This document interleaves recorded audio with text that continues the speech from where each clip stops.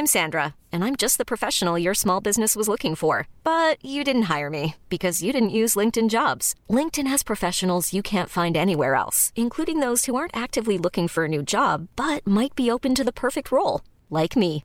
In a given month, over 70% of LinkedIn users don't visit other leading job sites. So if you're not looking on LinkedIn, you'll miss out on great candidates like Sandra. Start hiring professionals like a professional. Post your free job on linkedin.com/achieve today. Hey, I'm Ryan Reynolds. At Mint Mobile, we like to do the opposite of what Big Wireless does. They charge you a lot, we charge you a little. So naturally, when they announced they'd be raising their prices due to inflation, we decided to deflate our prices due to not hating you. That's right. We're cutting the price of Mint Unlimited from $30 a month to just $15 a month. Give it a try at mintmobile.com/switch. $45 up front for 3 months plus taxes and fees. Promo rate for new customers for limited time. Unlimited more than 40 gigabytes per month. Slows full terms at mintmobile.com.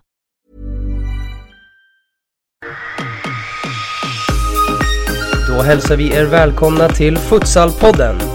En nyfiken podcast som med hjälp av härliga gäster diskuterar svensk futsal.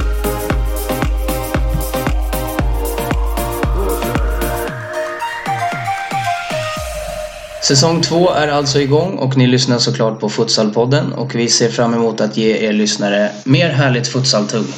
För alla er nya lyssnare så heter jag Robin Rosenstam och det är jag som leder Futsalpodden. Futsal är en av Sveriges snabbast växande inomhussporter med cirka 150 000 licensierade spelare. I den här podden kommer vi att diskutera SFL, RFL och landslagen. Nytt för denna säsong är att vi med jämna mellanrum kommer att lägga lite avsnitt som handlar om serierna och lagen utöver gästavsnitten. Vi kommer fortsatt bjuda in gäster som vanligt och släppa de avsnitten minst en gång i veckan, förhoppningsvis fler. Men för att vi ska kunna ge er lyssnare mer avsnitt så behöver vi att ni betygsätter oss och delar och gillar oss på våra sociala medier. Futsalpodden heter vi på Instagram, Twitter och Facebook. Fortsätt sprida ordet så vi växer mer och mer och kan ge er lyssnare fler härliga avsnitt. De avsnitten som finns inspelade finns att lyssna på via Acast, iTunes och Spotify. Gå gärna in och betygsätt podden där och lämna feedback antingen via hemsidan eller på mejlen info@futsalpodden.se.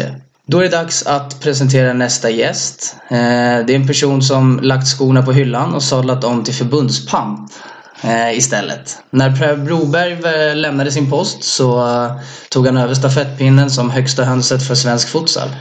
Futsalpodden välkomnar Mattias Eteus. Välkommen till podden. Tackar. Hur känns det här? Har du varit med i någon podd förut? Det känns bra. Jag var med och spelade in några avsnitt med Futsalmagasinet för någon säsong sedan, vet jag, när Granberg höll i den. Vad heter det? Stolpe in? Eller vad ja, precis. Just det. Där satt jag med några gånger och spelade in några avsnitt, kommer jag ihåg. Ja, kul. Vi kommer börja med en liten faktaruta så att folk får lära känna dig lite bättre. Ålder? 29 år. 29 år ung? Ja, precis. Ja. Familj? Jag och sambon har precis då flyttat upp till Stockholm. I övrigt så bor mamma och pappa kvar hemma nere i Kungsbacka. Och så har jag en bror som bor nere i Malmö. Vad har du för yrke? Utvecklingsansvarig för futsalen genom Svenska fotbollsförbundet då egentligen. Och anställningen, hur lång är den? Det är först och främst då en provanställning på 6 månader. Sen om den förlängs då så går det över till en tills vidare anställning. Vad har du för favoritmat? Lasagne. Ja, den är fin. Ja. Lyssnar du på mycket podcast i övrigt? Ja, väldigt mycket i perioder. För ett tag sedan så kom jag in i och började springa väldigt mycket. Så att då började jag lyssna på en podd som heter Prestera Mera. Den har jag lyssnat mycket på tidigare. Så var en hel del inne på styrketräning. Och då lyssnade jag på Styrkelabbet. Så det är väl de två jag har lyssnat mest på. Sen har det blivit lite P3 Dokumentär och ja, den lyssnar jag också klassiska på. liksom. P3 Dokumentär tycker jag är bra. Ja, det är det. Faktiskt. Jag halkade faktiskt in på P3 Dokumentär. De har ju någon musikpodd också. Där de gör avsnitt om musiker liksom. Okej.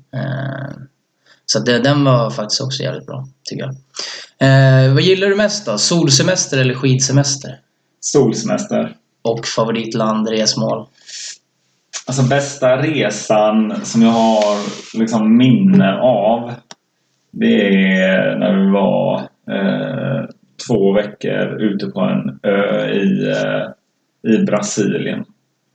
Och jag funderar på om jag vill åka tillbaka dit nu 10-15 år senare eller inte. Men jag vet inte om jag vill förstöra de minnena jag har därifrån genom att åka dit igen. Om det inte är likadant som jag har minne av det liksom. Men den... Coolt. Annars brukar det oftast vara så här, ja, men Thailand, Mexiko, alltså så. Ja, men du vet väl fan, då kanske man inte ska åka dit igen då. Ja, men det är det som är frågan. Jag har jättefina minnen därifrån, så att jag vill ju inte förstöra dem, samtidigt som jag hoppas då, om man skulle åka dit, att de uppfylls igen. Vad gör du på fritiden då när du inte jobbar eller? Ja, men det var som jag sa, gled till mycket på löpning framförallt. Så att jag är väl ute och springer 4-5 gånger i veckan kanske. Det är väl den främsta aktiviteten just nu. Sen så försöker jag i den mån jag kan umgås med vänner. Umgås så mycket med min sambo givetvis. Tittar mycket på hennes matcher när hon spelar fotboll och så att, var spelar hon? Hon spelar fotboll i Korössö i Uddevalla. Division 1 på damsidan. Ja, spännande. Så, men hon bor här med dig eller? Nej, hon har inte flyttat upp än. Hon spelar klart säsongen där först, och så kommer hon upp sen då. Sista matchen är om 2 veckor. Okej. Du kommer ju från Göteborg. Ja, Kungsbacka. Ja. Är futsal stort där nere? I Kungsbacka? Ja. I Kungsbacka är nog inte så stort. Det är snarare Lars Ekdal nu som jobbar med tränarutbildningen på förbundet. Är också därifrån som har startat igång lite verksamhet i hans förening då, där han har barn i Kungsbacka IF. Annars så tyvärr så är det inte så stort där. Jag vet att jag hade jättemånga duktiga killar i min ålder som absolut hade gjort det bra på futsalsidan, men de har väl kommit lite till åren nu och känner kanske att jag vet inte om det är för sent eller liknande, men det har liksom inte kommit dit riktigt.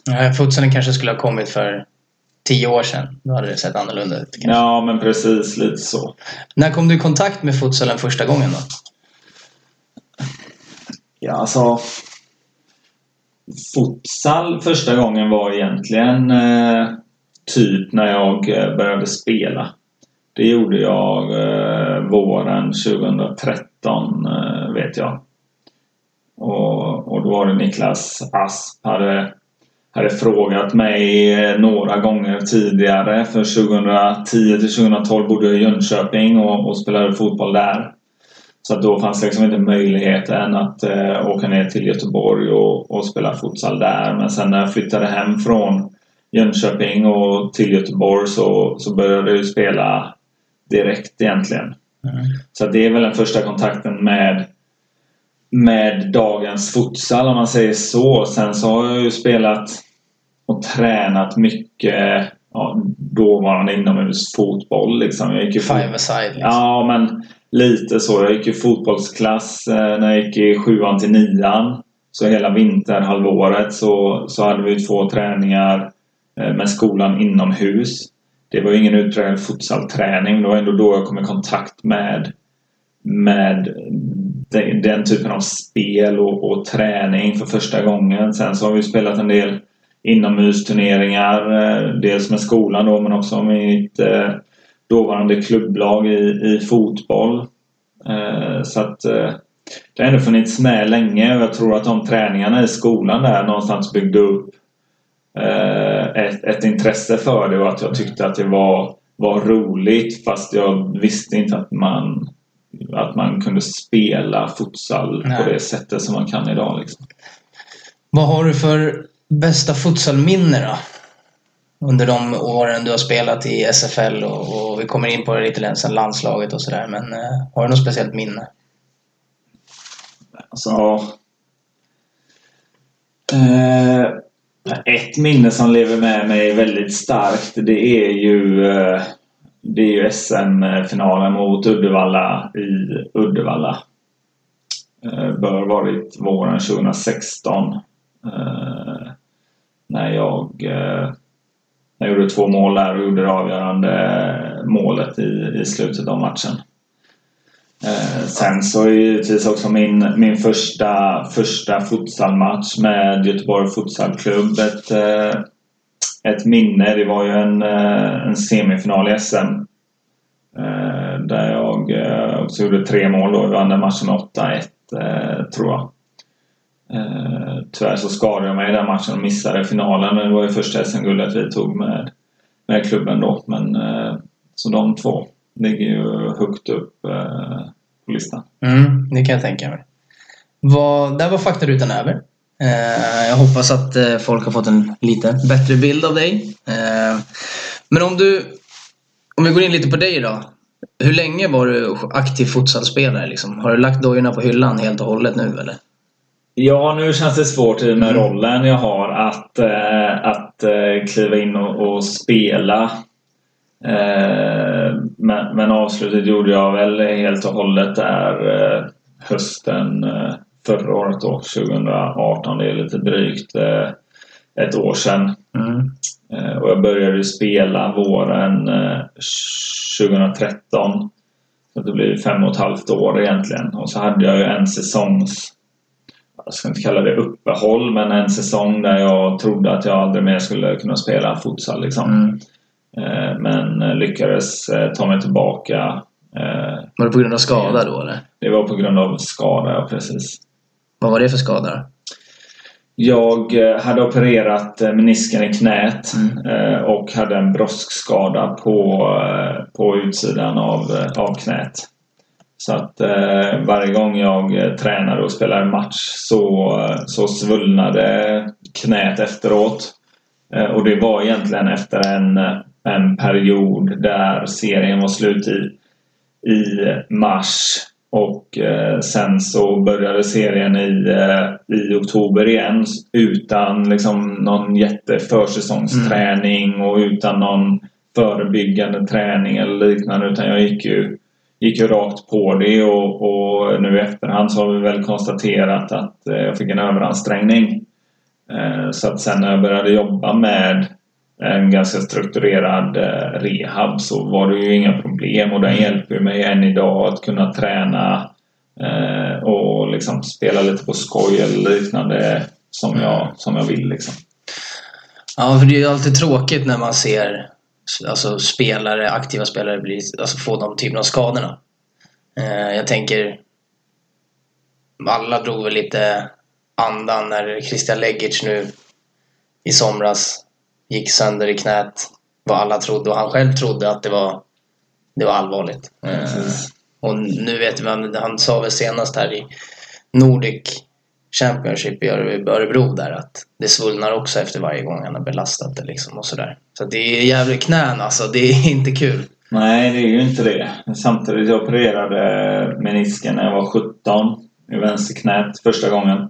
Den har jag inte haft några problem med överhuvudtaget. Samtidigt så var jag i en akademi då och fick jag antagligen bra rehab och bra hjälp därifrån. Nu blir det skillnad när man spelar på amatörnivå, rent ut sagt egentligen. Där kunskapen inte finns och på samma sätt runt omkring en hela tiden som det gör när man spelar i en professionell klubb liksom. Så, en vacker dag.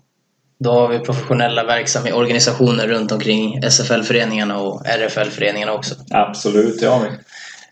Men om vi tittar på karriären där. Du har ju varit, som man säger, trogen Göteborg i stort sett hela din futsalkarriär, utgår jag ifrån. Ja. Du har aldrig fått några tankar eller förslag på att byta klubb genom åren? Jo, det har jag. Jag var uppe och tränade med Uddevalla inför säsongen 2018. Men då var det fortfarande lite så. Jag visste inte om jag skulle fortsätta med futsalen överhuvudtaget eller inte. Och var lite halvless på det. Så att då var jag där uppe och testade. Och kände på hur det var och så. Det var inför deras Champions League-spelare på sommaren. Men då bestämde jag mig nästan för att jag inte skulle spela futsal överhuvudtaget. Sen så blev det ändå att jag gjorde några matcher på hösten där med Göteborg. Och där kände jag ju att hjärtat vägde över. Så att det var liksom, det hade inte varit... Nej, men det hade inte varit snyggt. Och jag vet inte om jag hade kunnat stå upp för det helt och hållet. Att spela i Uddevalla som ändå varit den största konkurrenten till Göteborg de senaste 5 åren liksom. Ja, för då är det rätt bra statistik i SFL också, får man ju säga. Jag vet inte om den där statistiken går att lita på till 100%. För det jag har hittat i alla fall är 27 SFL-matcher totalt och 43 mål.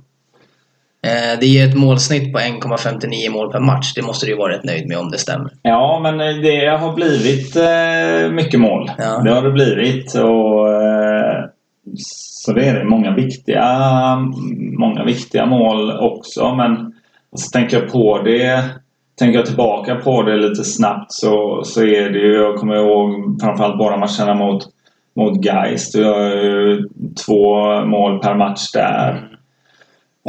Säsongen 2018 där gjorde jag ju hattrick mot Skoftebyn hemma bland annat och lite så att ja, det har blivit en hel del mål, absolut.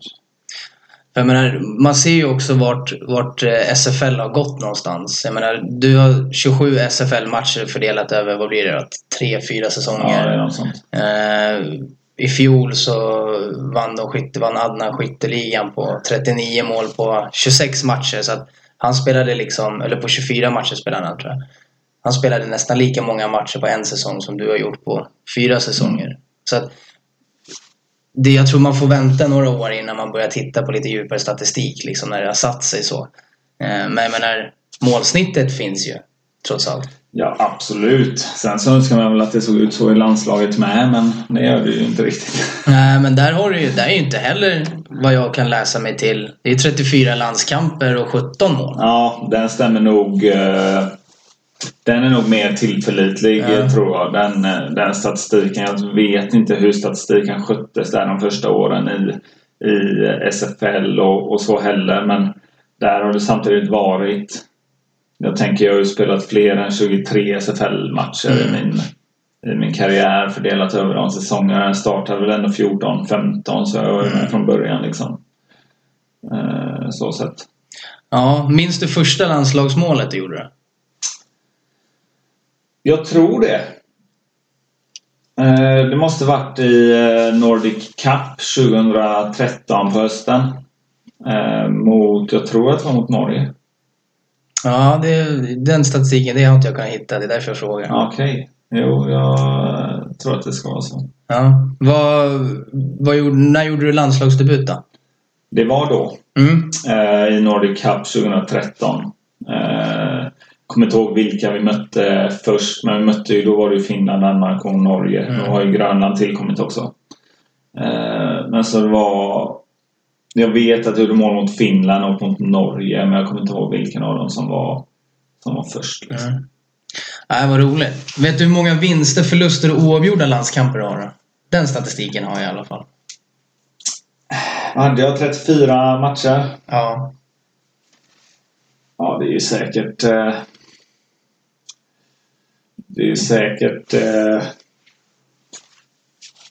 Det är fler förluster än vinster. Jag tänkte säga det. Och sen så många... Fan, det är inte så ofta det blir oavgjort alltså. Det är 13 vinster, 6 oavgjorda och 15 förluster. Ja. Så att det är ganska så likt mellan vinst och förlust. Men Du skulle kanske ha spelat några landskamper till då. Ja, precis.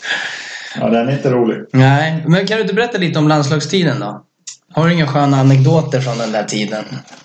Alltså, det började ju snabbt. Det gjorde det ju. Det var ju som jag var inne på förut. Och då spelade jag min första futsalmatch i en SM-semifinal.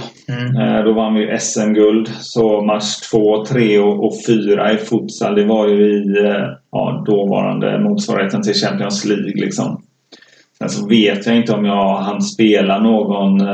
Det bör jag ha gjort, spelat några seriematcher där. Men sen så gjorde jag ju landskamper redan på hösten där i Nordic Cup då. Så att det var ju inte många futsalmatcher jag spelade innan jag spelade mina första landskamper. Men anekdoter, alltså... Hur var det att komma till första samlingen liksom sådär då? Hur var det att dra på sig tröjan första gången? Alltså, jag börjar fundera ibland på om det är något fel på mitt minne liksom. Men jag har inte reflekterat så mycket eller tänkt så mycket på det nu i efterhand. Och liksom inga känslor kvar från då. Jag tror att vi vann Nordic det året. Men inget så det som har byggts upp under den här perioden är väl snarare min vänskap med Kristoffer Solberg. För första landskamperna där så sov vi tillsammans också och det har liksom bara fortsatt så att vi har ju alltid sovit tillsammans när det har varit läger och grejer när båda har varit med då. Men sen kanske jag tänker också att landslaget i då kanske inte var på lika stort allvar som det är idag. För det känns ju som att alltså, landslaget har ju utvecklats. Jag säger inte att det var oseriöst då, men jag menar bara att synen på landslaget då kontra nu är ju en klar skillnad, kan jag tänka mig, just av den anledningen att det tas mer på allvar nu. Ja, och det har ju blivit större konkurrens kan man ju säga också. Det har ju varit med många duktiga spelare genom åren, absolut, men då var det också kanske många division 1-spelare i fotboll som Dan Menell och Sargon Abraham och Nikola Ladan och så vidare har ju varit med och spelat som kanske aldrig riktigt har satsat på futsal rakt igenom. Det har ju också blivit en skillnad nu att de som spelar i futsallandslaget som är uttagna till landskamper på herrsidan då. Det är ju spelare som liksom satsar på futsalen och vill vara med där. Så att det har ju absolut blivit en... Och det är därför jag tänker också kanske att det är då därför du kanske inte la den här tiden på minnet som du hade gjort om du hade varit aktiv och uttagen idag. Det kanske ligger hand i hand liksom. Ja, kanske. Samtidigt så är det en stor grej att representera Sverige oavsett vilken idrott eller vilken gren det är, så är det är stort. Men jag har aldrig varit... Det är liksom samma när jag spelade allsvenskan i fotboll första gången och hoppade in där. Jag har någon bild kvar liksom och sådana saker, men jag har liksom inga känslor på hur det kändes. Jag kan ju inte komma ihåg om publiken buade eller hejade eller liksom inget sånt. Jag kommer ihåg ett resultat och lite sådana saker, men inte så mycket mer. Så att jag har nog varit väldigt låg på att någonstans suga upp de känslorna. Men jag tänker, du är ändå 29 år och har ändå liksom hunnit spela allsvenskan och superettan med Isödra, va? Landslaget i futsal, SFL, alltså det känns ju rätt ung fortfarande. Alltså det finns ju spelare idag som är betydligt äldre som fortfarande är aktiva liksom. Ja, absolut. Och jag menar, det känns som att du hunnit med en del trots din unga ålder så att säga. Ja, så är det ju. Alltså i fotbollen så slog jag igenom då relativt tidigt. Jag spelade i allsvenskan första gången jag var 18. Däremot så blev det ju bara 2 matcher i allsvenskan.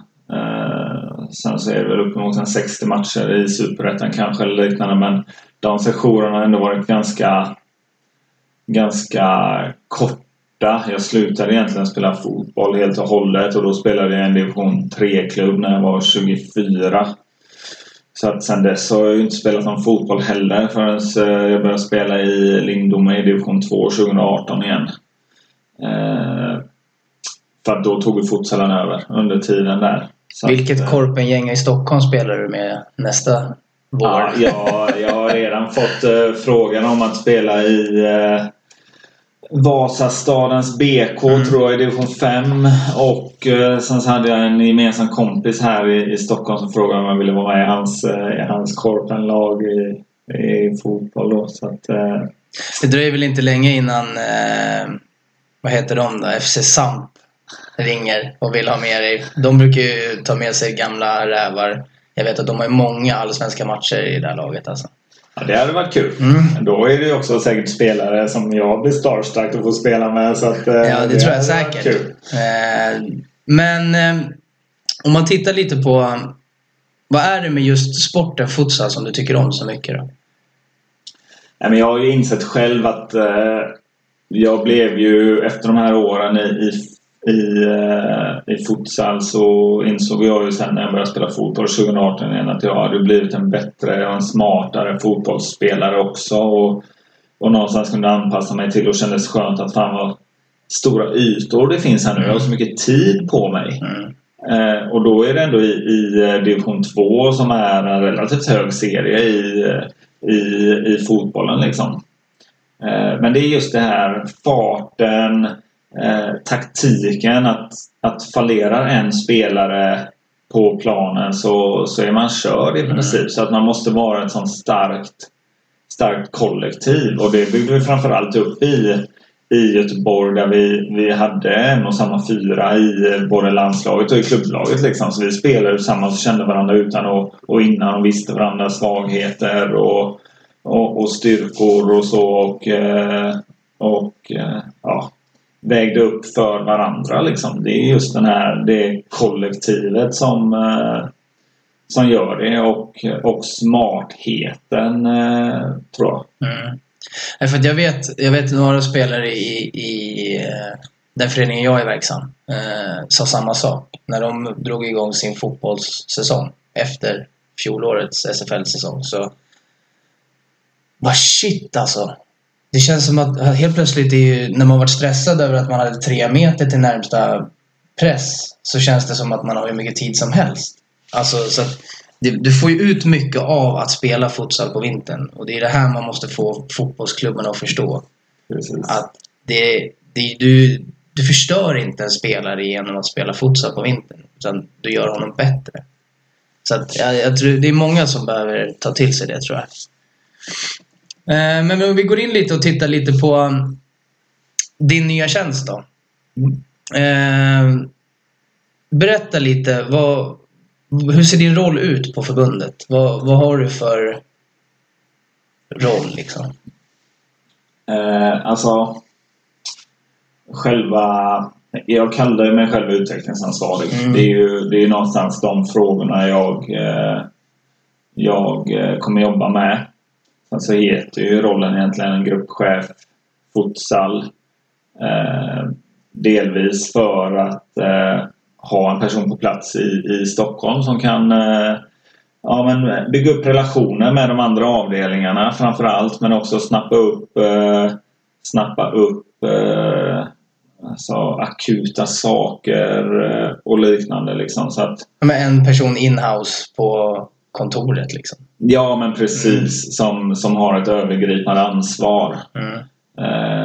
Så sett. Sen så, alltså själva arbetsuppgifterna kommer ju dels vara liksom planera för landslagsverksamheten med de 3 landslagen som vi har idag. Sen så gäller det också att någonstans samköra den planeringen utifrån hur serierna ser ut, vad förbundskaptenerna har för önskemål och vad det finns för möjligheter att öka upp chanserna att ta sig vidare till så långt som möjligt i kval eller till och med till slutspel i mästerskap. Så det är ju liksom ena delen som är den mest elitsatsande eller högsta, om man säger så. Och sen så handlar det mycket om att bredda och öka upp barn- och ungdomsfutsalen på alla nivåer. Det finns ju många distrikt idag som inte har någon som helst verksamhet. Så där gäller det också att försöka hjälpa dem till att starta upp någon form av verksamhet och sen hjälpa de andra distrikten som har kommit längre att förbättra den och någonstans visa våran syn på hur vi vill att futsalen ska se ut i Sverige då. Så att man kan säga att din primära arbetsuppgift är att föra svensk futsal framåt. Ja, så skulle man kunna säga. Ja. Men har det varit mycket att sätta sig in i då? Alltså jag tänker, du kommer som spelare liksom, du har erfarenhet ifrån den sidan så. Landslaget också. Men nu ska du sitta administrativt mer. Hur känner du kring det? Har det varit mycket? Har det varit svårt? Har det varit jobbigt? Alltså det är ju, som sagt, jag vet inte exakt hur många avdelningar vi har på kontoret, men det gäller ju att sätta sig in i de flesta avdelningarna som futsalen berörs av, exempelvis med liksom, hur ser det ut med tv-sändningar och matcher, hur ser det ut med produktion på sociala medier och också ha dialog med tävlingsavdelningen, hur serierna ligger och när slutspelen börjar och sådana bitar liksom. Och framförallt nu så har jag inte så mycket att påverka där, för serierna är satta långt innan jag började min tjänst, men framöver så blir det en planering för att kunna matcha in landslagsverksamheten synkat med klubblagsverksamheten då och de serierna som berörs där. Men just det här administrativt, alltså det Anna Molin som är min kollega, hon löser mycket. Hon bokar ju liksom alla resor och skickar ut kallelser och så vidare till spelarna som är uttagna till samlingar och läger och landskamper och så hon är ju guld värd för mig. Jag träffade henne i Vetlanda när jag var nere och bevakade damerna där. Precis, så hon är ju med på de flesta samlingar. Hon är väl primärt med herrarna som koordinator och materialansvarig när de har samlingar. Har varit med och kommer också vara med damerna och U19 några gånger också om det inte krockar liksom.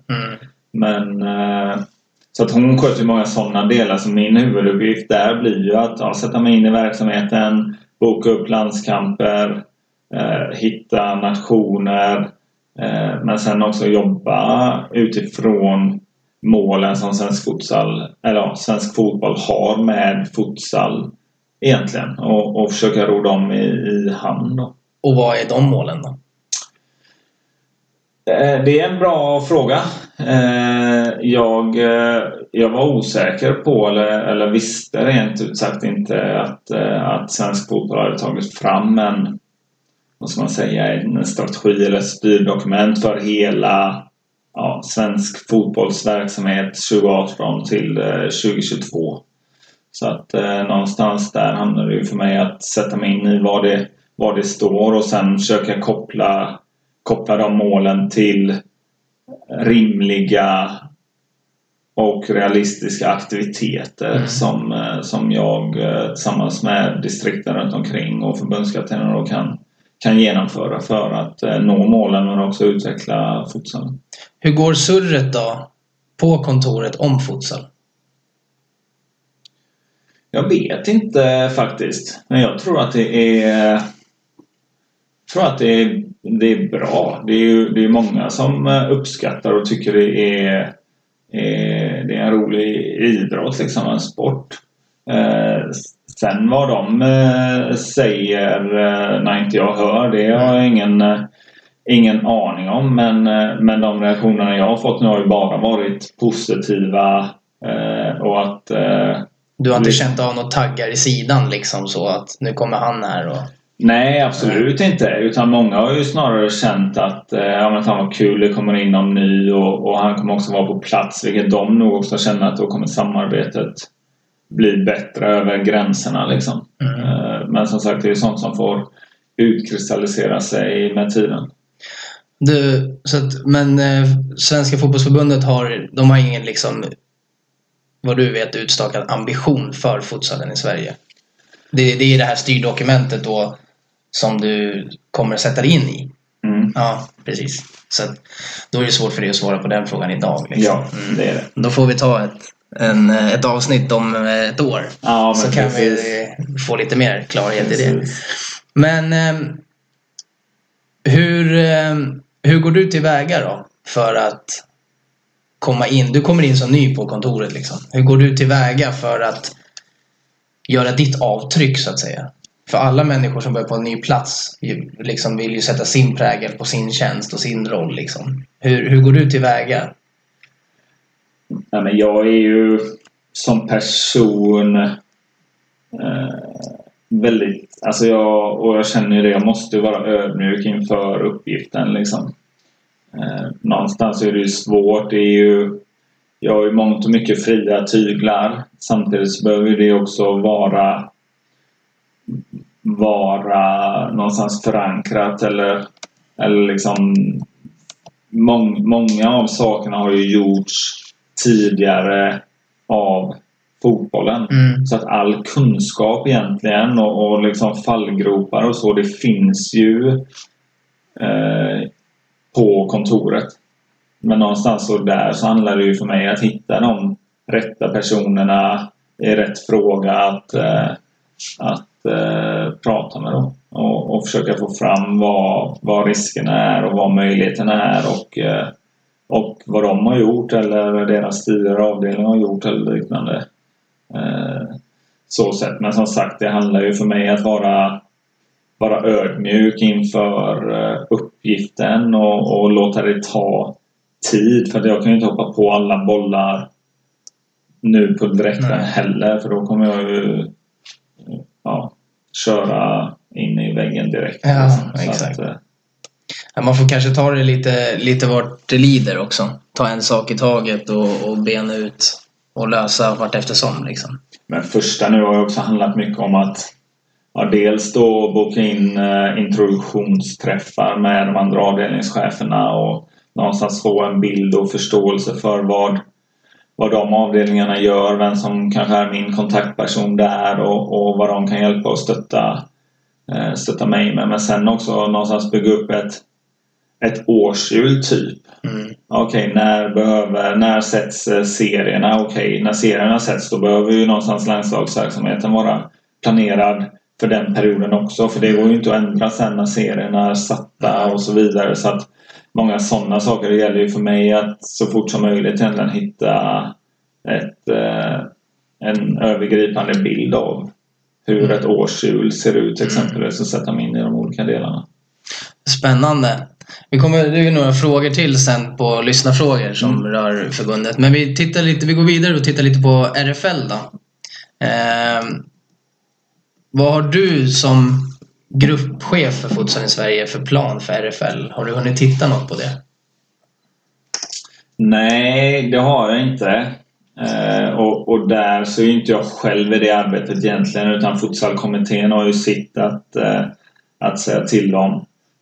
Sen så vet jag ju också att tävlingsavdelningen har ju skickat ut en enkät till lagen. Jag tror att det var lagen som spelade i en RFL-serie förra året och frågat hur de skulle kunna tänka sig att en serie ser ut. Hur många lag, hur många serier rent ekonomiskt och sportsligt, vad är bäst för klubbarna liksom. Och då har man ju en bra grund att stå på när klubbarna får säga sitt och man har svaren därifrån. Sen så har ju tävlingsavdelningen superbra koll på, för de lägger ju alla serier i hela landet som är förbundsstyrda då, så att de har ju bra koll på hur man kan tänka och vad man ska göra i de olika frågorna. Så att Där får vi helt enkelt utgå ifrån svaren på enkäten och sen se vad vi kommer fram till helt enkelt. För det finns det någon redan nu utstakad plan för säsongen 2021, tänker jag? För det är ju den som då har enkäten som har gått ut till för klubbarna. Den här säsongen är det ju nerbantade serier. Och vad jag förstått det som, så det även till nästa säsong kommer det göras ytterligare steg liksom. Eller alltså det har ju varit jag har ju hört från vissa klubbar att man vill framförallt komma från det här med fri anmälan. Man vill någonstans ha en seriösare högsta serie eller högsta serier på något sätt. Så att det är snarare det som kommer vara frågan, hur man kommer fram till det och hur man löser det. Men där är det också alla föreskrifter måste vara satta innan serien drar igång. Så att det har ju varit ett pågående arbete nu och analys av enkäten för att se hur gör vi för att kunna ta bort frianmälan och skapa färre serier med färre lag. Så att det blir mer konkurrenskraftigt liksom. För att, jag menar, tittar man på, jag tänker mig ju någonstans RFL att objektivt ser jag det som man skulle kunna se det som ett företag. Alltså, jag tänker mig att vi har ett damlandslag som är fantastiskt. De är riktigt bra. Bland de bästa i Europa skulle jag vilja sticka ut huvudet och säga. Och då måste ju då ligan som spelarna kommer ifrån anpassas lite efter det, tänker jag. Och då tänker jag, ser man det som ett företag. Alla företag startar med en investering från början. Gör man en investering från början, du får inte tillbaka det. Det genererar inte direkt. Men det kommer på sikt att generera något. Så i min värld, jag är inte förbundsmänniska, men i min värld så är det, gör en punktinsats ekonomiskt till klubbarna och sätt en serie med kanske 2 norra södra. How would you like to look 5 years younger? In a clinical study, people that had volume added with Juvederm Voluma XC in the cheeks perceived themselves as looking 5 years younger at 6 months after treatment. Look younger, feel like you. Add volume for lift and contour in the cheeks with Juvederm Voluma XC. Reverse signs of aging by adding volume to smooth laugh lines with Juvederm Volure XC. For important safety information and to find a licensed specialist, visit Juvederm.com. That's JUVEDERM.com. Not for people with severe allergic reactions, allergies to lidocaine, or the proteins used in Juvederm. Common side effects include injection site redness, swelling, pain, tenderness, firmness, lumps, bumps, bruising, discoloration, or itching. There's a risk of unintentional injection into a blood vessel, which can cause vision abnormalities, blindness, stroke, temporary scabs, or scarring. Talk to a licensed specialist to find out if it's right for you. Even when we're on a budget, we still deserve nice things. Quince is a place to scoop up stunning high-end goods for 50 to 80% less than similar brands. They have buttery soft cashmere sweaters starting at $50, luxurious Italian leather bags, and so much more. Plus, Quince only works with factories that use safe, ethical, and responsible manufacturing. Get the high-end goods you'll love without the high price tag with Quince. Go to quince.com/style for free shipping and 365-day returns. Hiring for your small business? If you're not looking for professionals on LinkedIn, you're looking in the wrong place. That's like looking for your car keys in a fish tank. LinkedIn helps you hire professionals you can't find anywhere else, even those who aren't actively searching for a new job but might be open to the perfect role. In a given month, over 70% of LinkedIn users don't even visit other leading job sites. So start looking in the right place. With LinkedIn, you can hire professionals like a professional. Post your free job on linkedin.com/achieve today. Och då har du konkurrenskraft i serier. Och det jag menar då med ekonomiskt är att man går in och stöttar föreningarna ekonomiskt så att de klarar av resorna. Så att de kan bygga upp sin verksamhet. Men det kan ju inte heller göras över en natt. Utan det måste ju gå sina steg. Precis som herrarnas SFL har gjort. Men finns det någon sån plan för RFL att man kommer att underlätta? Eller hur ser det ut liksom? Hur går diskussionerna liksom? Alltså, det jag vet är ju att serierna kommer troligtvis att förändras redan till nästa säsong. Och på vilket sätt är fortfarande svårt. Men det var ju som jag sa, där vill man ju komma bort från frianmälan i första läget.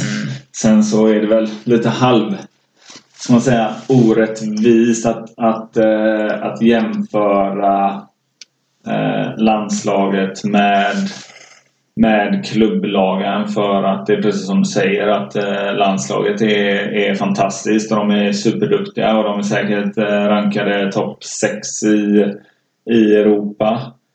De får liksom förfrågningar om att spela och bokat in landskamper med Spanien och ska möta Ryssland nu i oktober, november och det är ju riktigt bra lag, så att det är klart att vi har duktiga spelare där, men bara för att man har några få duktiga spelare så behöver inte det betyda att en hel serie är bra i sig heller, eller att alla klubblag ligger på samma nivå. Men det är klart att man behöver göra en satsning, men man behöver också se över de ekonomiska möjligheterna. Jag vet att klubbarna själv många gånger säger att nej, men vi har inte ekonomi att lösa det. Nu så tror jag att det finns 12 lag uppe i Norrland. Och att tyvärr i vårt avlånga land så kostar det mycket att ta sig upp till de matcherna. Säg bara att det skulle vara hälften av lagen där då i en södra eller en norra serie på damsidan, så är det ju alltså kostnaderna sticker ju iväg på grund av resorna liksom. Så att det är klart en utmaning. Jag tycker det är skitkul att det är så många lag kvar eller som spelar på damsidan uppe i Norrland och i storstäderna där uppe. Men då behöver man ju också försöka anpassa verksamheten runt omkring för att behålla det. Jag ser ju gärna att fler lag på herrsidan också startar uppe i Umeå, i Luleå och Skellefteå och städer runt omkring där för att öka upp konkurrensen där uppe.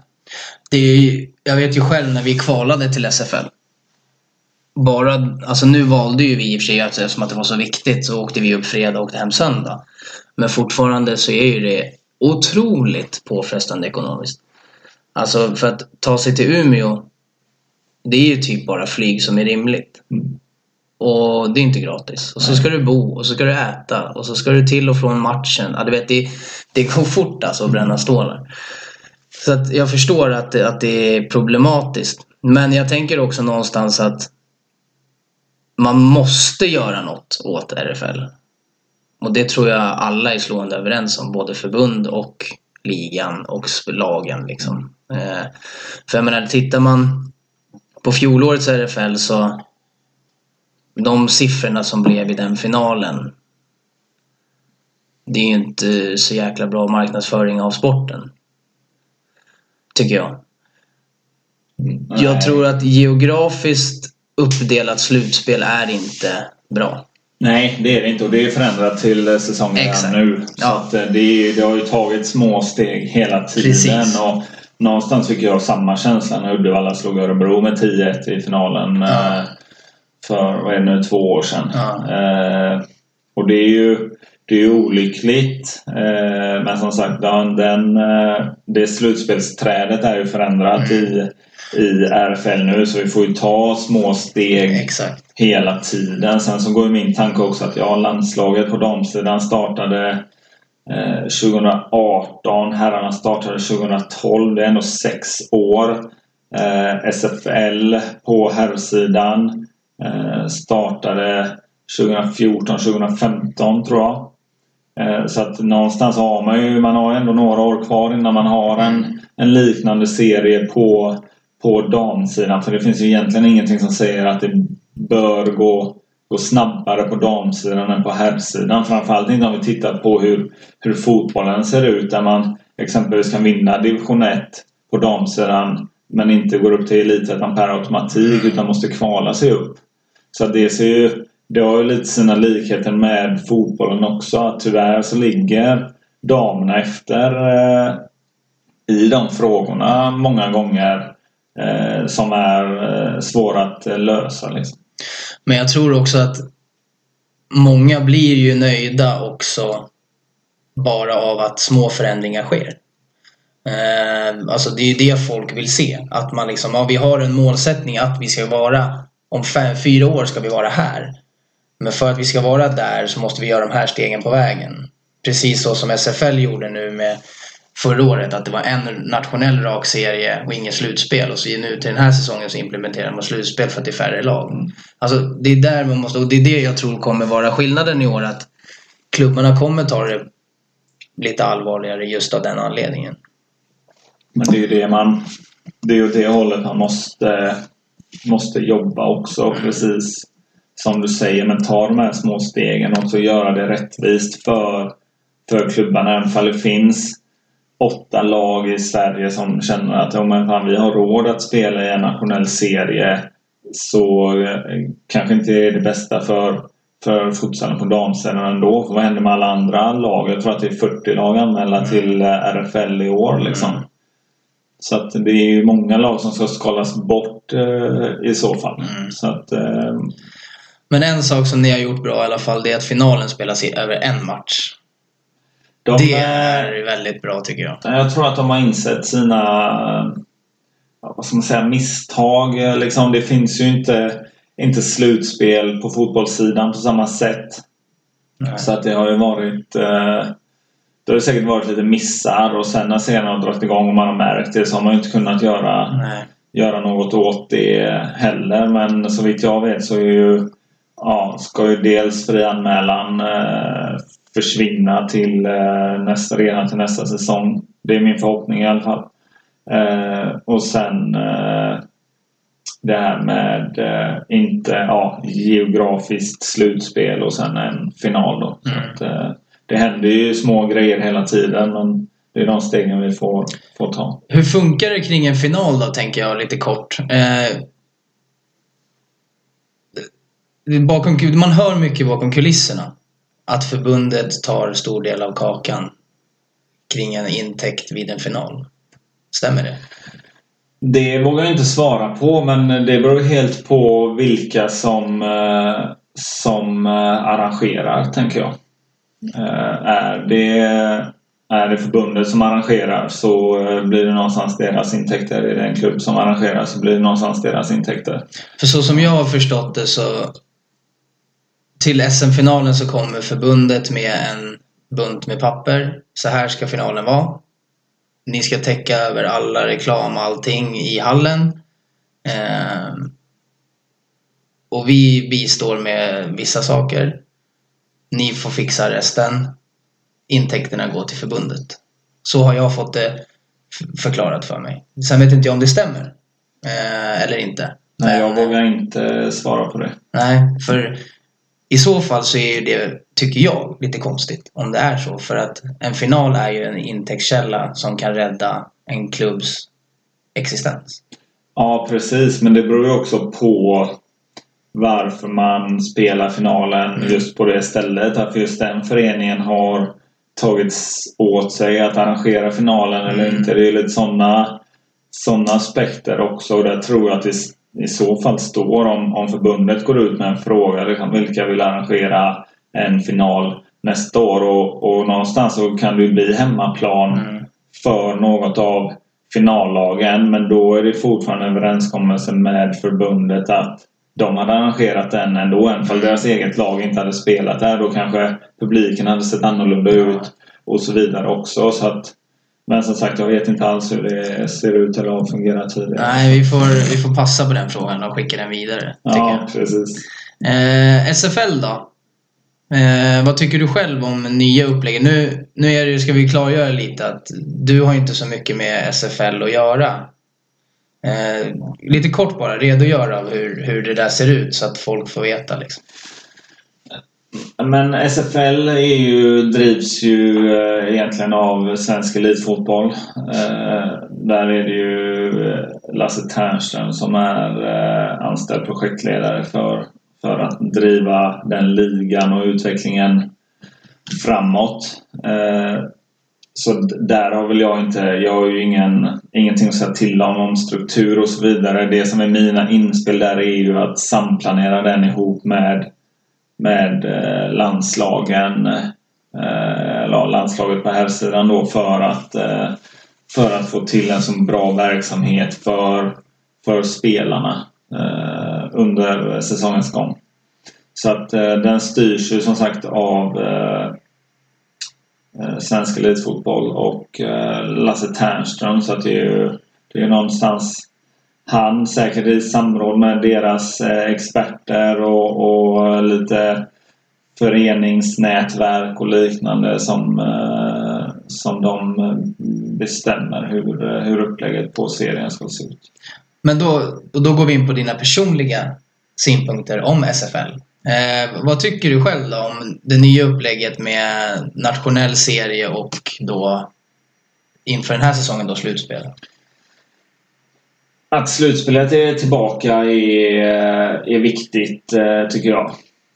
Och det ser man ju också på de flesta andra, om inte alla andra inomhussporter också, att det finns någon form av slutspel efter en grundserie liksom. Så att det såg jag nästan som en förutsättning att det skulle komma tillbaka, för att alla spelare älskar det, publiken tycker också det är roligt.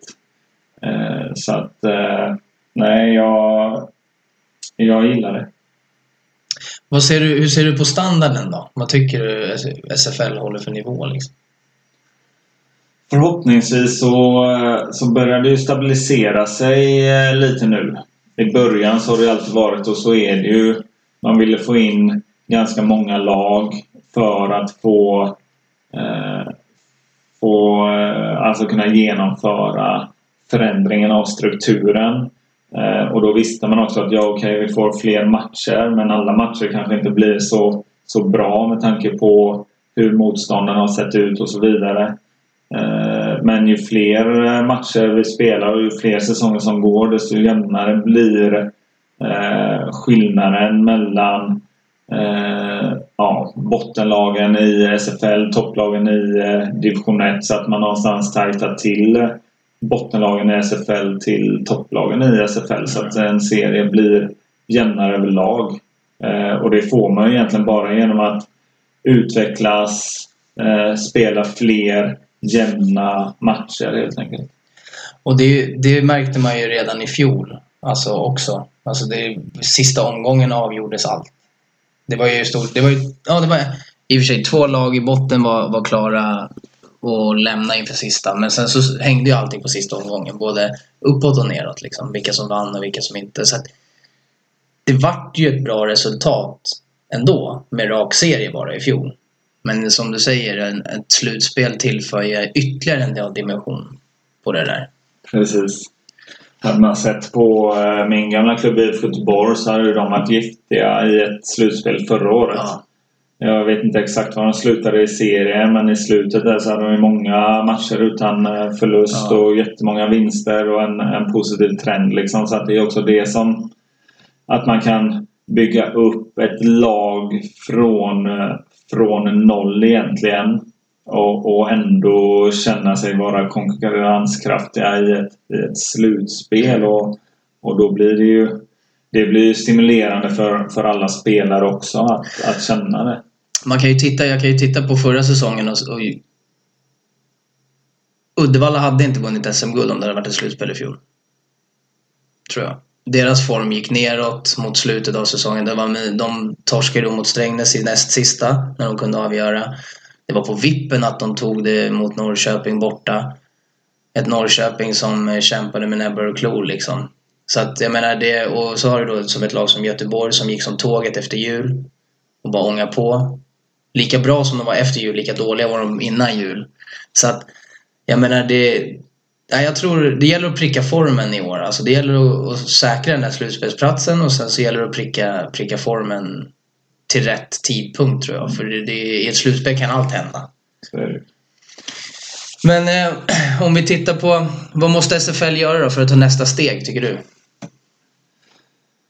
Jag vet inte om ligan i sig kan göra så mycket. Det som måste ske, det är ju att de spelarna som är med i landslag men som kanske slutar spela, att de någonstans tar med sig sin kunskap och lär upp andra runt omkring så att kunskapen av futsal sprider sig i Sverige. Tränarna behöver också utbilda sig och bli bättre i rätt takt, så att säga. För att det är svårt att liksom gå från knappt någon utbildning till att prata med en coach som har vunnit VM och liksom kunna sätta det i parentes med hur kan vi överföra det till exempelvis Göteborg i detta läget, eller till Strängnäs eller till vilken klubb som helst egentligen. Så där gäller det att man hittar rätt nivå på utbildningen och att man tar det i rätt takt. Bara landslaget har ju tagit enorma kliv med den kunskapen som Mattia har kommit med. Men där behöver ju spelarna som inte lägger av, de behöver ju någonstans ta med sig den här kunskapen till sina klubblag. För att jag är helt övertygad om att spelarna som är med i landslaget har mer kunskap än vad tränarna i SFL har då. Ja, och vi går in då på landslagen. Vi tittar på herrlandslaget. Dubbellandskamp nu härnäst mot Tyskland. Vad tror du? Hur är din syn på de landskamperna och sen VM-kvalet? Troligtvis så kommer Mattia testa mycket. Säkert lite formationer, vilka spelare är i form, men också med tanke på att det är tufft motstånd, försöka utnyttja spel 5 mot 4 så mycket som möjligt. Samtidigt så kanske det finns en risk med det, för att andra länder kommer troligtvis bara att scouta. Så att det är ju en svår övervägande hur mycket man vill blotta, samtidigt som hur mycket man behöver träna på vissa specifika saker liksom. Det som kommer bli avgörande, det är ju alltså som vanligt fasta situationer. Hålla ner siffrorna så mycket som möjligt i framförallt första matchen mot Ryssland, för att öka upp möjligheterna att gå vidare med bra resultat mot Kroatien och Bosnien sen då. Ja, för att det är tufft att möta Ryssland i första matchen, det är ett faktum liksom. Ryssland är bra. Ja. Alltså, och det gäller ju, som du säger, det gäller ju att tajta till det och dra nytta av den matchen och få de defensiva bitarna att sitta inför de nästa kommande matcherna liksom. Men vad tror du om, hur ser du på Sveriges möjligheter då? Ja, men om man målar upp scenariot så här då. Ja, man förlorar mot Ryssland första matchen. Förhoppningsvis med inte allt för många mål. Där är ju frågan om man vill backa hem och tajta till försvaret så mycket som möjligt, eller om man vill försöka äga bollen i form av ett 5 mot 4 så mycket som möjligt. Men då behöver man också vara ganska säker på det för att fördriva tiden. För tappar man bollen där så är ju ryssarna, de är ju bra på att sätta in den på ett mål liksom. Men hålla nere siffrorna där, kriga sig till ett kryss mot Kroatien och sen möta ett omotiverat utslag i Bosnien i sista matchen, så har man 4 poäng och då är allt öppet liksom. Så då kommer det bero i så fall en del på målskillnaden, skulle jag tro. Kroatien då, jämfört med Sverige, är det en kryssmatch eller? Det kanske inte bör vara det, men i bästa av världar är det. Senast vi mötte dem i samma runda i kvalet så hade vi 1-1 i paus. Spelade bra. Sen vet jag inte om de växlade upp eller om vi inte orkade, men vi torskade till slut med 5-1.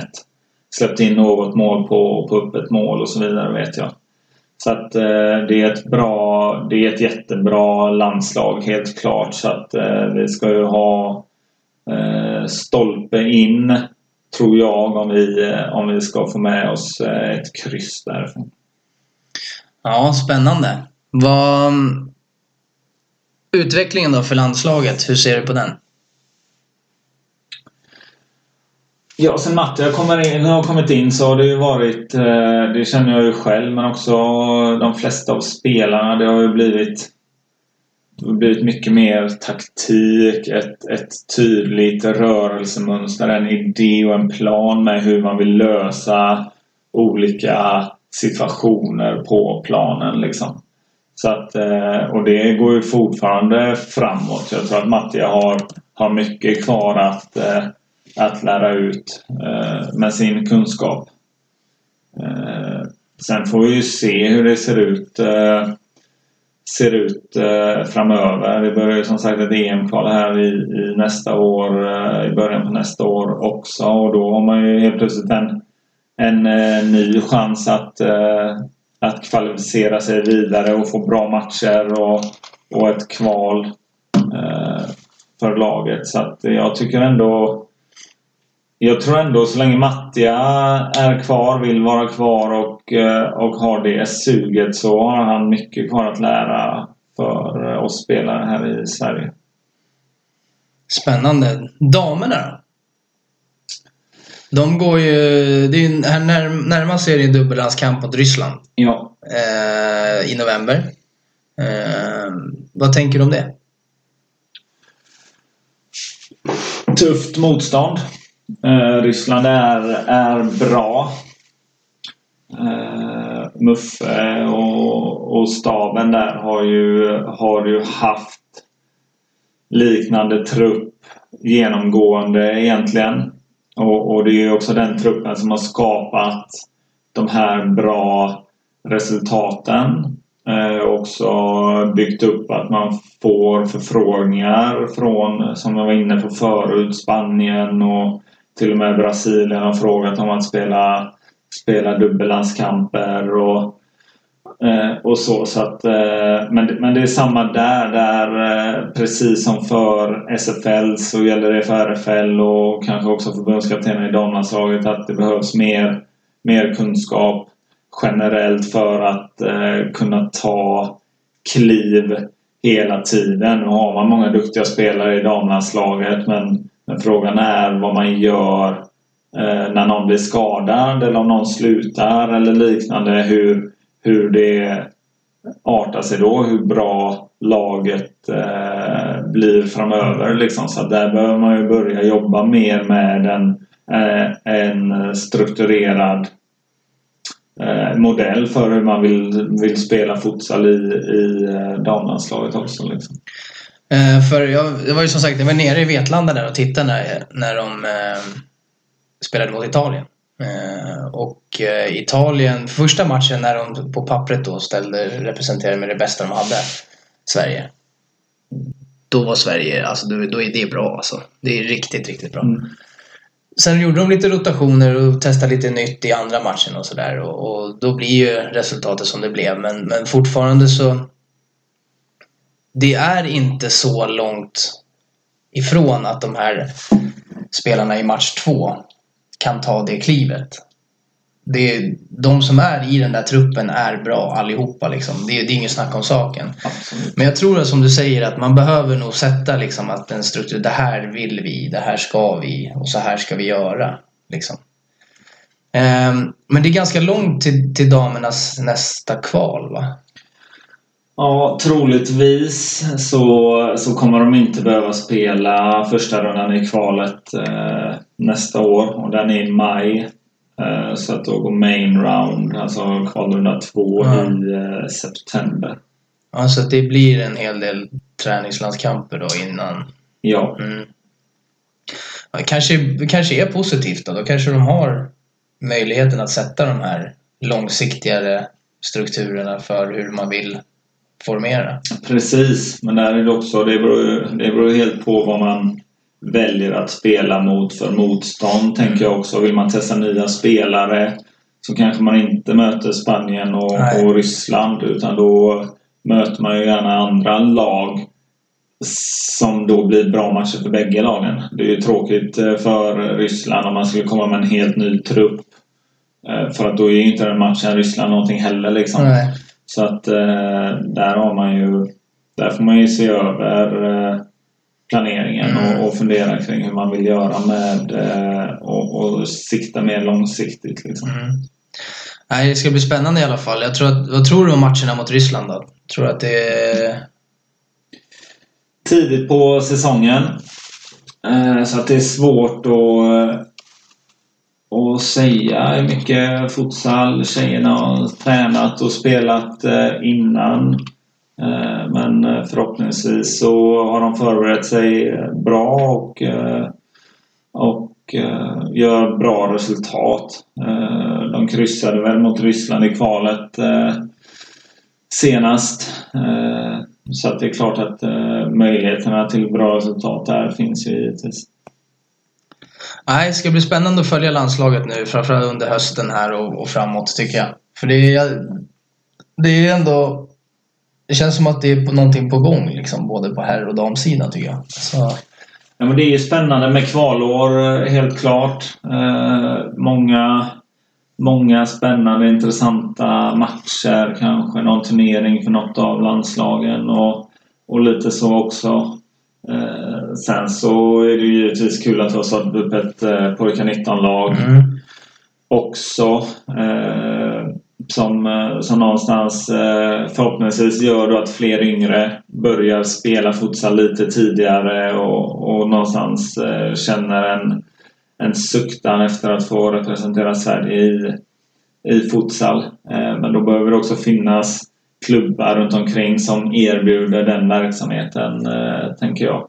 Så att det behöver man givetvis jobba på ute i distrikten också, att försöka jobba fram föreningar som kan och vill bedriva någon form av U19-verksamhet. Det förs ju redan diskussioner om det, vet jag. Runt omkring i landet, bland SFL-klubbarna, att starta upp någon sån variant. Men ingenting som är klart än, vad jag har förstått. Kul för övrigt också att Mattia tog med P19-grabbar till Kroatien nu sist, faktiskt. Absolut. Väldigt nyttigt för dem, tror jag. Det tror jag med. Men också nyttigt för dem och kanske också för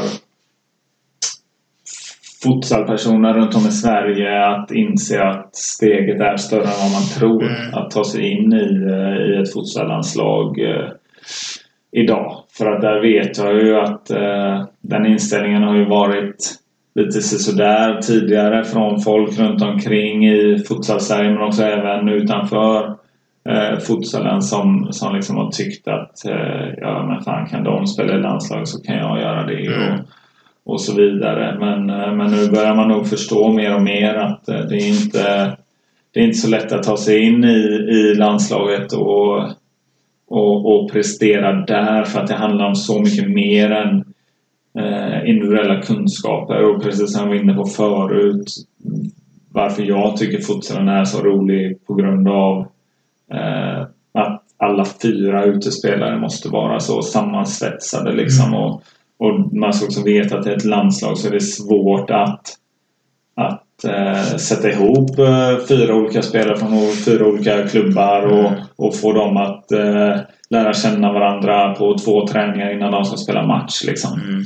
Så att det är klart att det är en utmaning i det, och då behöver man också hitta spelare som klarar av ganska snabbt att anpassa sig och lära sig de nya rörelsemönstren som man har jobbat in sen Mattia tog över egentligen. Nej, för det vet jag ju, alltså nu syftar jag på Adnan såklart. Alltså han gjorde ju en fantastisk säsong i fjol.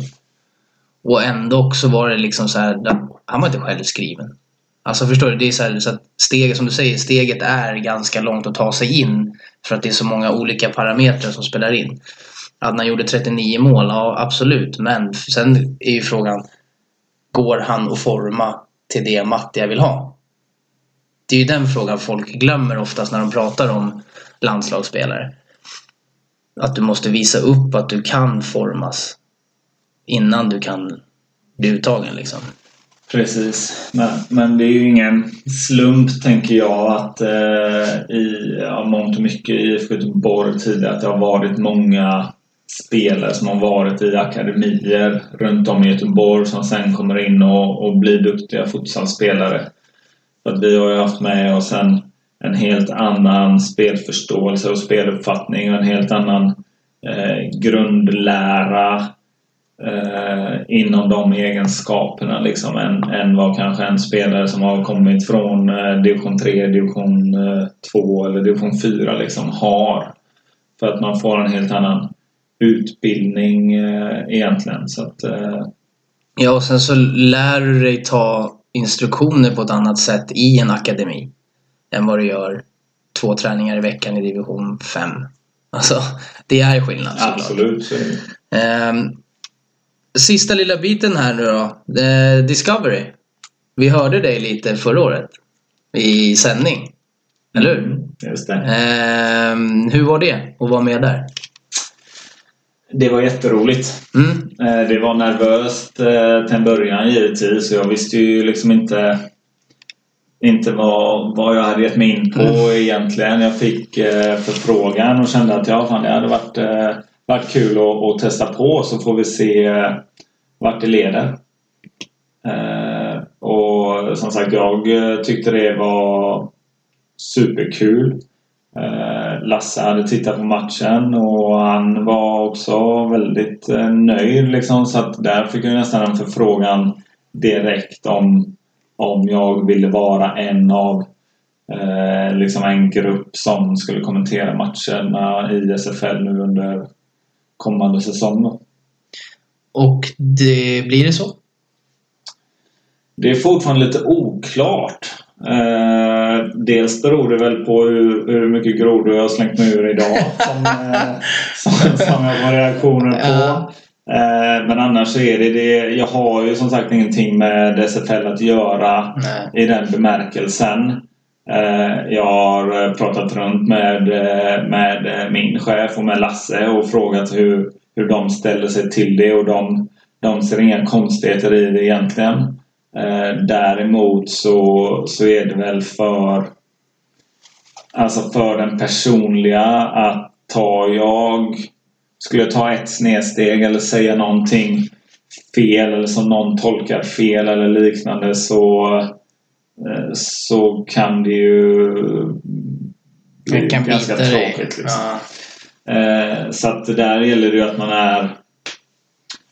är väldigt slipad i vad man säger, och där har man ju givetvis lite känslor med i det hela också, och saker och ting går rätt snabbt, så att där får man ju i så fall passa sig. Men det skulle börja sättas nu i mitten av september vet jag, så att vi får väl se om de hör av sig om det blir något eller inte. Spännande. Hur ser du på att Discovery Eurosport sänder matcherna? Så dubbla antal matcher i år tror jag. Från 10 till 20. Men då lär det väl bli x antal som ligger in i slutspelet då, kan jag tänka mig. Ja, så kan det säkert vara. Men jag ska inte säga att det är en förutsättning. Alla matcher sen, så där gör klubbarna ett jättejobb med att få ut bra produktioner.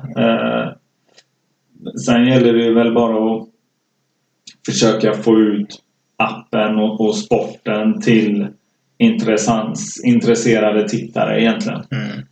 Men att Eurosport sänder, som också sen framöver kommer sända fotbollsallsvenskan, det är ju superbra att det sänds på samma kanal, att det kan bli en igenkänningsfaktor liksom. Så att nej, det ser jag bara som positivt. Vad tycker du om appen då? SFL Live-appen? Alltså jag är relativt dåligt insatt i den. Jag använde den en del förra året här, men då har det varit för att gå in och titta matcher liksom. Så att den har ju i det syftet så har den ju funkat bra. Det ska bli spännande att se vad de kommer med för nyheter kring det där, tycker jag. Ja, precis. Inför året. Vi kör lite lyssnarfrågor som jag har fått. Vad du har för mål med den nya rollen, alltså för svensk futsal, det har du ju svarat på. Men varför tog du det här jobbet? Ja, men futsal är min sport liksom. Och först så, helt ärligt, så funderade jag på att om jag ens skulle söka eller inte. Men sen så bestämde jag mig för att jag söker den, och så får jag den inte, så ser de ändå att jag är intresserad av att jobba med inom futsal på ett eller annat sätt liksom. Men sen när jag blev erbjuden den så var det egentligen, det är för bra för att tacka nej till. Det innebar en flytt upp till Stockholm för mig och min sambo, vilket är en utmaning. Kommer till en ny stad, nytt jobb och så vidare. Så att det blir många stora omställningar på en och samma gång. Men som sagt, jag brinner för futsalen och vill utveckla futsalen för att jag tycker att det är en helt fantastisk idrott. Så att det är ju mångt mycket därför, för att jag tror att jag också har mycket jag kan hjälpa till med och liksom utveckla framöver. Då går vi in på nästa fråga som är: vad ser du för nästa steg i division 1-utvecklingen? Ja, den är också det är en svår fråga. Någonstans önskar jag väl att det fanns fler lag uppe i norr som är intresserade eller kanske känner att de har kvalitet att kunna spela i en division 1-serie där uppe. För att den behöver kanske se ut som är liknande med ett första steg i vad RFL kommer göra. Eller de kommer nog se ganska liknande ut, utan man har 3-4 serier med helst då 8 lag i varje kanske, så att det blir ganska många matcher per lag och sådär. Sen någon form av kvalspel för att ta sig uppåt mot SFL. Du var inne på det förut, men det finns en futsalkommitté. Vad gör den? Det är väl egentligen Svenska fotbollförbundets styrelses förlängda arm, kan man säga. Så att det som förbundsstyrelsen då tar beslut om och så vidare, det får ju gå ut till futsalkommittén. Jag själv sitter ju per automatik som sekreterare i kommittén. Och sen så är det ju poster utsatta i olika delar med personer i olika delar av landet med intresse av att utveckla futsal då. Så att de kommer givetvis vara en viktig resurs för mig för att hjälpa till att utveckla futsalen. Och de har ju även sitt att säga till dem i olika frågor så sätt. Så att det är en samverkan tillsammans med mig för att driva futsalen framåt helt enkelt. Hur många möten har de per år? Det vet jag inte, men jag vet att vi har 2 kvar i år, så att säga att det är 1 varannan månad kanske, så 6 stycken. Sen så sitter ju jag vet att Lasse Ternström sitter i den för att komma med sina inspel. Han sitter som suppleant från SFL så att säga. Och sen så är det ju många poster utfördelade olika delar av landet då för att förhoppningsvis längre fram då kanske vara ansvarig för ett antal distrikt för att hjälpa till med utvecklingen där. Vad behövs göras mellan landslaget och SFL-klubbarna? Det upplevs som att distansen mellan klubbarna och landslaget blivit större sedan Lasse försvann. Svår tolkad fråga. Om jag förstod det rätt då, så var det att kontakten och besöken hos klubbarna blev mindre när Lasse slutade. Det har väl sin förklarliga anledning i att Mattia bor i Kroatien och Niklas är huvudtränare i ett SFL-lag. Helt enkelt. Tiden räcker inte till. Nej, tiden räcker inte till. Sen så per automatik så Mattia han kanske inte kan komma och besöka klubbarna, och sen så är det också svårt att liksom veta vad ett klubbbesök från förbundskaptenen skulle generera. Många gånger räcker det att man för en dialog inför uttagningar och så vidare, tänker jag. Men den här spelaren, hur sköter han sig? Hur är han på träningar? Är det någon vi bör hålla extra öga på när vi tittar på matcher och så vidare? För att bägge tittar ju på väldigt mycket matcher.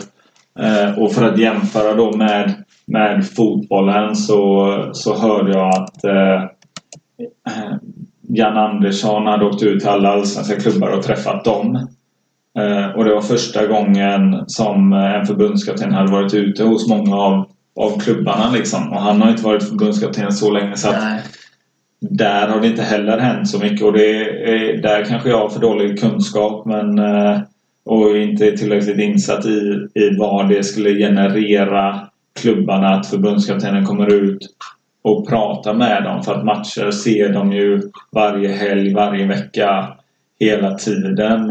Och det finns ju ett gediget uppslag med spelare som de följer konstant. Liksom. Jag tänker mig rent spontant att det skulle kunna ge spelarna i klubbarna en morot.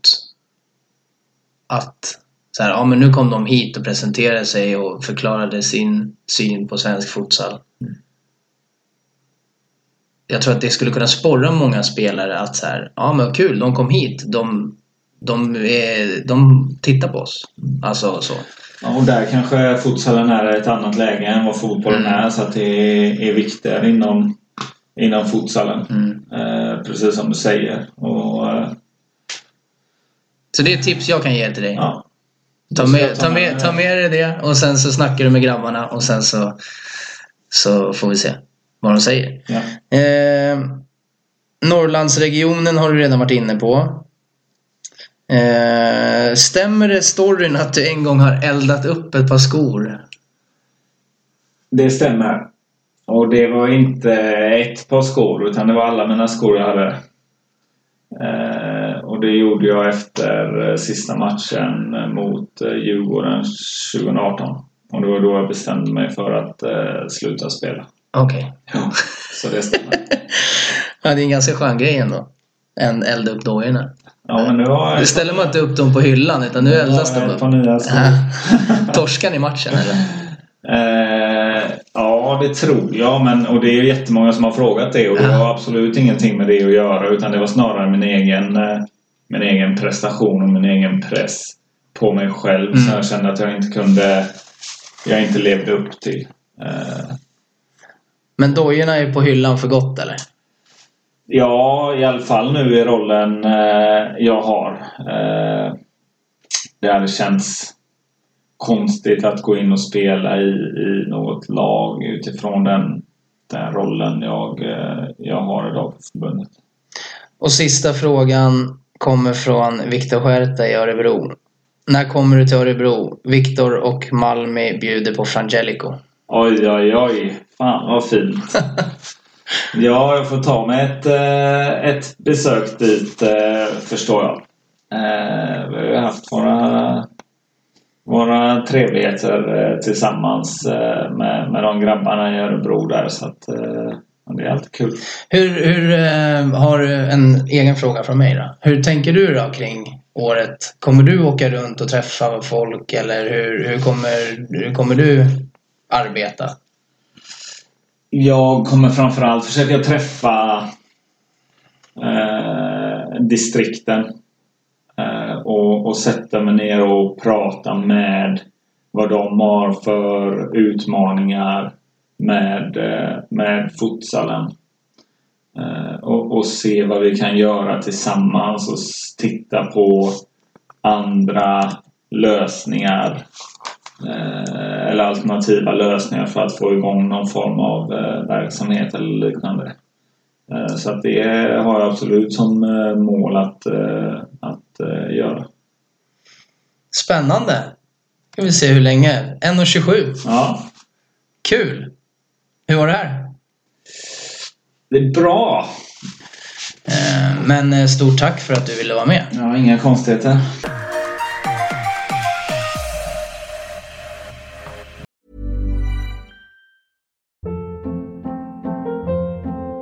Hold up. What was that? Boring. No flavor. That was as bad as those leftovers you ate all week. Keke Palmer here, and it's time to say hello to something fresh and guilt-free. Hello Fresh. Jazz up dinner with pecan-crusted chicken or garlic butter shrimp scampi. Now that's music to my mouth. Hello Fresh. Let's get this dinner party started. Discover all the delicious possibilities at hellofresh.com. Hey, it's Paige DeSorbo from Giggly Squad. High quality fashion without the price tag. Say hello to Quince. I'm snagging high-end essentials like cozy cashmere sweaters, sleek leather jackets, fine jewelry, and so much more. With Quince being 50 to 80% less than similar brands. And they partner with factories that prioritize safe, ethical, and responsible manufacturing. I love that. Luxury quality within reach. Go to quince.com/style to get free shipping and 365-day returns on your next order. Quince.com/style.